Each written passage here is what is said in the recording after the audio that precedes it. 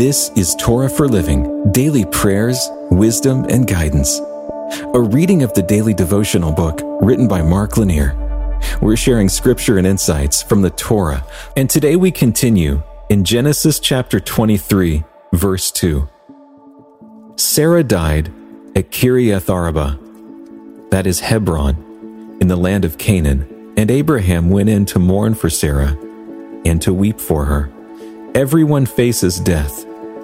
It's a harsh reality.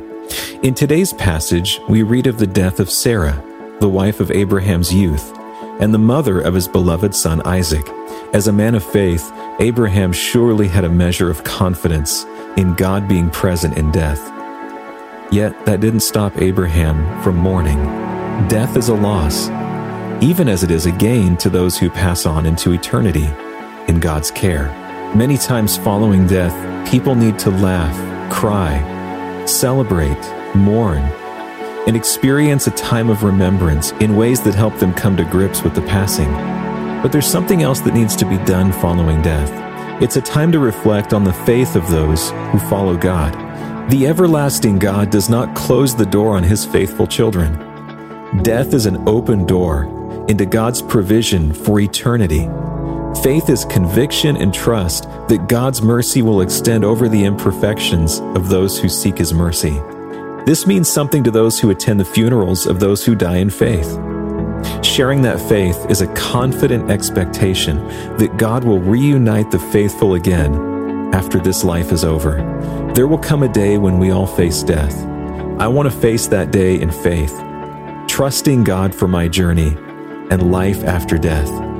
It causes me to seek His face today while I have health and breath. I want to know Him better. I want to understand His mercy. I want to pass and have those who know me mourn, but not as those who have no hope.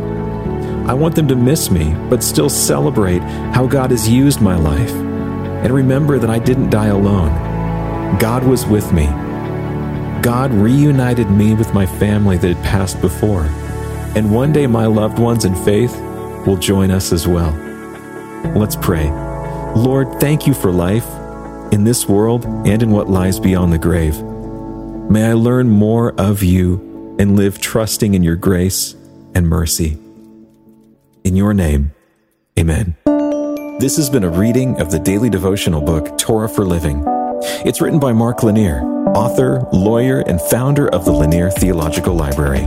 You can find out more about the book in the show notes. And you can hear even more podcasts, watch videos, and read blogs and devotions that we hope will strengthen your faith right now at hopeondemand.com.